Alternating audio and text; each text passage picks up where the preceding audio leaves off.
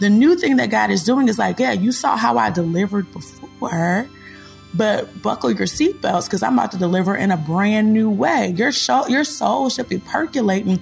The hairs on your arms should be standing up. You should be perceiving that I'm doing something brand new. Yeah, there was glory before, but the glory ahead of us is yet to come. All right, welcome back to How to Study the Bible. I'm your host, Nicole Eunice, and I have a very special guest with me today. This is the first time that we've had a guest on the podcast, but I want you guys to know that one of the most incredible things about really our life in Christ is the ability to have fellowship with other people through the Bible, be able to both look at something together and make discoveries together.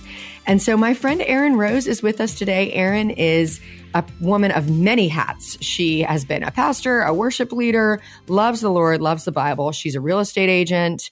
She's a baller here in Richmond, Virginia. So I am so glad to have you on the show. Thanks for being with us, Erin. So glad to be here. Yes, I went from worship leader and pastor to a peddler of homes, but I love that. And I still love the Bible. And yeah, I'm really excited to be with you today, Nicole. You're my homegirl. Well, and in many ways, most of our listeners are not in vocational ministry. They're out there in life. And that's when you need God's word the most, when you're out in the everyday world, because it's crazy out here. That's right. So we're in this series called New Promises for a New Year. And we've looked at promises of God saying that he'll give us a new heart, that he will give us a new mind, that we've been made a new creation. And you've selected our passage for today about a new thing. So I'd love to ask you, in the way that we do on this show, is we just take a deep breath and we bring our mind and body and heart to this moment. And I'd love to ask you to read our scripture for us today, and then we'll talk about it a little bit.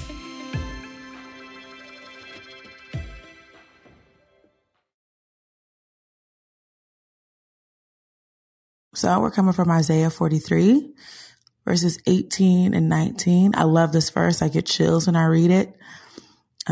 This is what the Lord says. Remember not the former things, nor consider the things of old. Behold, I'm doing a new thing. Now it springs forth. Do you not perceive it? I will make a way in the wilderness and rivers in the desert. Can you read it for us one more time, Erin? And as we read it, we're going to think about our first question in the Alive method. What does it say? So I want to invite you guys, as you listen to Erin, listen for the words that come. This is a beautiful picture of imagery. So if you want to imagine it in your mind as we look at what kind of comes forth from the passage. Remember not the former things, nor consider the things of old. Behold, I'm doing a new thing. Now it springs forth. Do you not perceive it? I will make a way in the wilderness and rivers in the desert. So, Erin, when you read this passage, I'll start with you and then I'll go to me. What stands out to you? What observations do you have about these verses? Well, so when I'm looking at it, so I'm not reading this in a vacuum. It's surrounded by other verses. So when I'm looking at the passage in Isaiah 43 in my version, which is the ESV, I see the editors of the scripture have put quotations around it. This is something that God is expressly saying. I know that because of the previous content in the verses that preceded it. And so what sticks out to me is why is God saying, don't remember the former things? What are the former things? What are the things of old? So my first thought is, he's probably talking about don't remember your sin, or don't remember your sadness.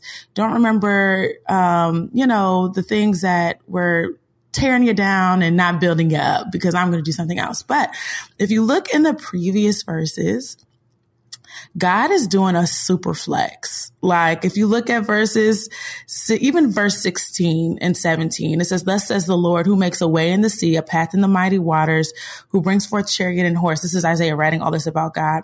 They lie down, they cannot rise, blah, blah, blah, blah, blah. God is doing a serious flex in the verses preceding. It's just look I'm God and there's nobody like me. There never has been. There never will be. Who brought you out of Egypt? It was me. Who brought you into the land of promise? It was me, period. And so when I get to verse 18 and I'm seeing, remember not the former things or consider the things of old, it really feels like the new thing that God is doing is like, yeah, you saw how I delivered before, but buckle your seatbelts because I'm about to deliver in a brand new way. Your soul should be percolating. The hairs on your arm should be standing up. You should be perceiving that I'm doing something brand new. Yeah, there was glory before, but the glory ahead of us is yet to come. So I'm getting ahead of us, but I know. And, I love that because I do that on this podcast all the time where I'm like trying to stay in the framework and be like, okay, let's just do, what does it say? So you put a few things together, which is awesome, but you did the most important thing that I'm always trying to help us all do, which is when we read a passage, the first thing you should have is questions. So you started there. You said, I'm asking myself the question, why is this in quotations? What happened before? What's this about? And then you mentioned like your own way of being like, well, what I immediately think about is that this must be about regret. This must be about sin.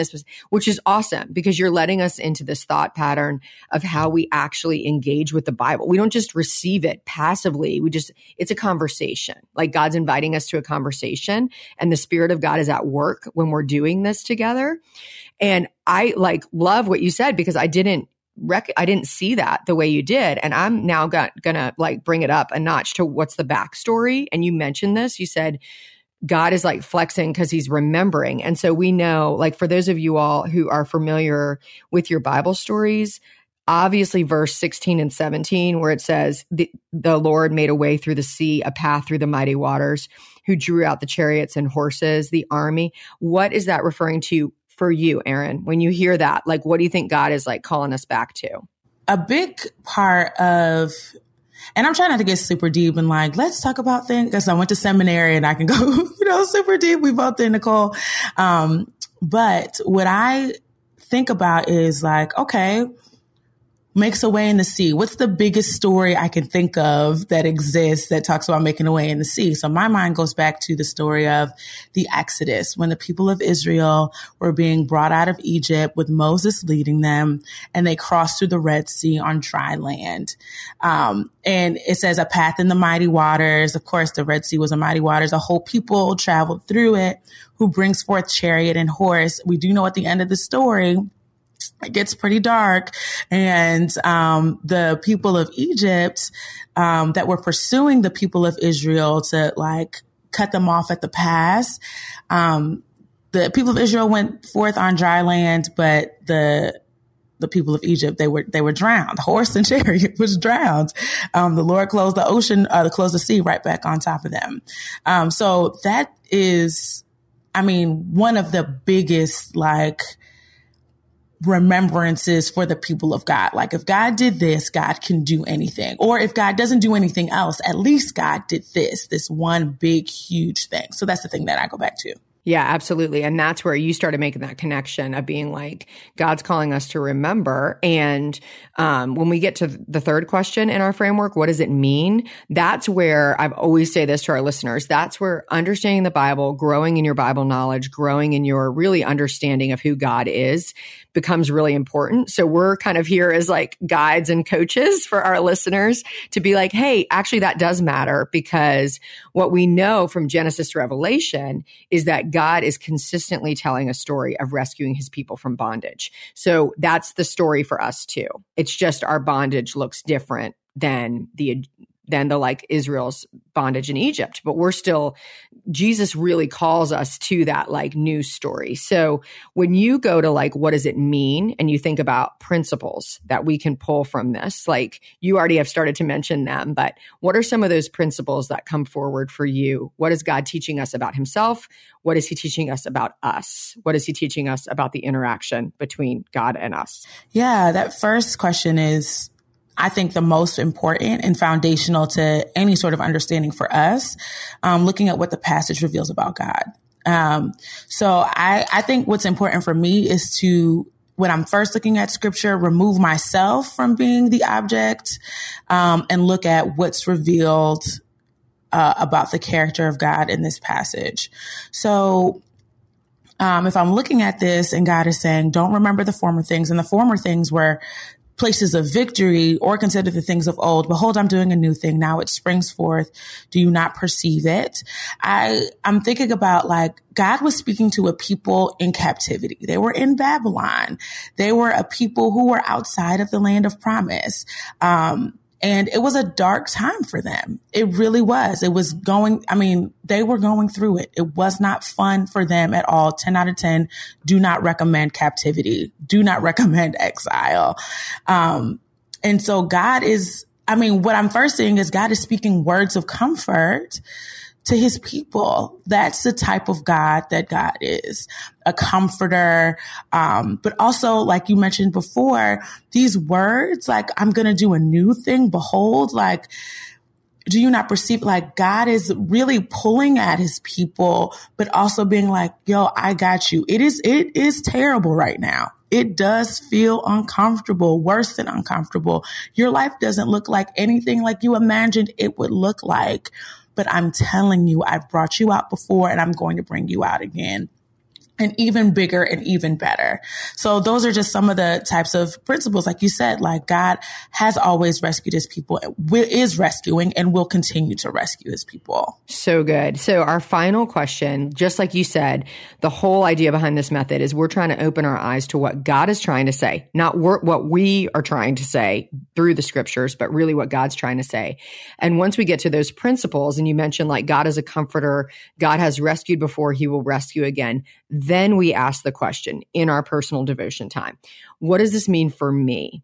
The whole idea there is like, we are not just receiving Bible knowledge for the sake of knowledge. We're receiving knowledge for the sake of transformation. So when the Spirit of God brings you to a passage, it is because he actually has something to say to you. So I would love to know, Erin, for you, like when you read this passage and you work through those principles, what does it mean in a really specific way for you today? So God is going to be the same to all of us. Like, that's just God's way. God is so gracious and over the top in goodness and mercy. I think that when I think about the example of Israel and, their ups and downs, back and forth, it reminds me of myself. I'm like, Israel is me. I am Israel. Disobedience, and then being like, oh, I'm sorry. And then God coming back and like coming to get me, like.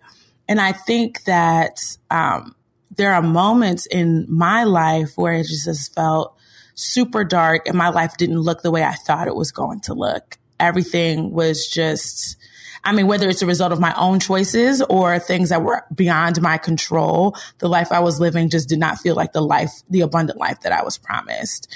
And, to comfort myself, I'll be like, well, at least God did this, or like, at least, fill in the blank. But whenever the Holy Spirit brings me back to this scripture, it's really like a reminder, like, girl, I see you. I remember you. I know you. I know where you came from. I know where you are, and I know where you're going. So yes, I've done amazing things in the past, but use that as a foundation. Like, that's not the max. What's coming is going to be greater than what's been, because that's just the type of God that I am.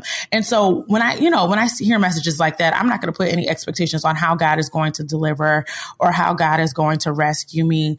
But it does bring me comfort to know that, like, God is continually forming and reforming, making and remaking. When something gets deconstructed, God often, time after time, reconstruct something that's even greater, even deeper, even more beautiful than it was before. Even when I think about, because of the circumstances of my life, because of what's going on in my life right now, what I understood of God feels destroyed. It feels like, God, I thought you were this way. And this is something, I'm receiving something completely different. I have found that every single time I have been in that place, God has reconstructed an image of himself, an understanding of himself that's been even more beautiful, that's even more righteous, that's even more just, that's even more holy, that's even more, amazing than what I conceived of before. So, it takes the people of Israel, we're in a dark place. Like, for these types of promises to ring true, you are going to be in a dark place. And that's something I see in these scriptures a lot. It's like, when God is talking to his people, God is talking it to people who's going through it. We as believers are going to go through it. That is almost guaranteed. But the promises are even better and even more richer, because while we're going through it, God is right there with us, carrying us through and promising to bring us to an expected end. Yeah, I love that. Love it. And I've been like holding back all my thoughts so I didn't interrupt you. So now I'm going to say, okay, what does this mean for me? Like my big thing, just to like add on to what you said, which is amazing and so true about God's character, is when you said, well, God's people were going through it, the thought that came to mind was like, don't disqualify yourself. That's what came to mind, was like, oh my gosh, so many believers, they struggle, they fall, they fail, and they're like, that's it. God's done with me. And actually, like, that's the work of the enemy, because that's creating distance between you and your Heavenly Father. It's not creating closeness, and it's not grace. And this verse to me is how the mechanics of grace are represented in this verse. And I just am like, stop disqualifying yourself, you guys. Like, stop thinking that failure, that regret, that thing, the way that you just like are not perfect. Hello, we're not perfect.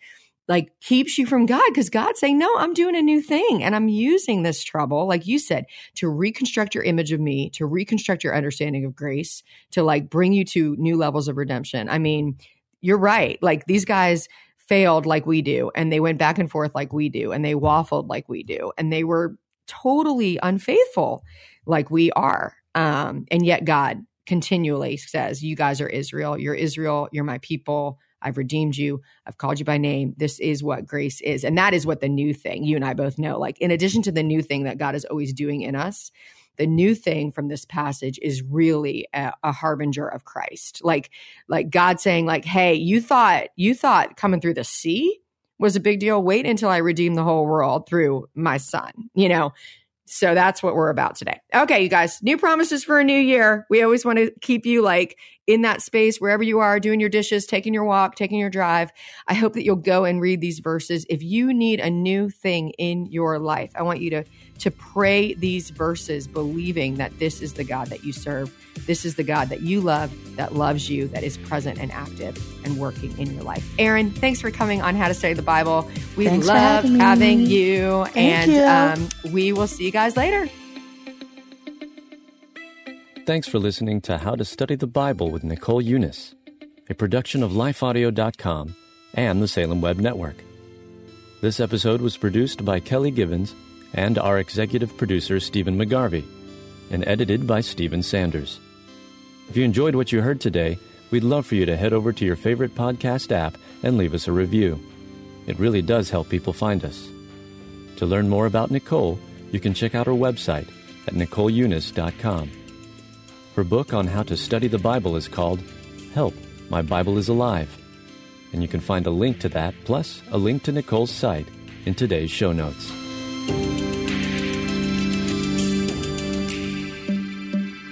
Is life feeling chaotic?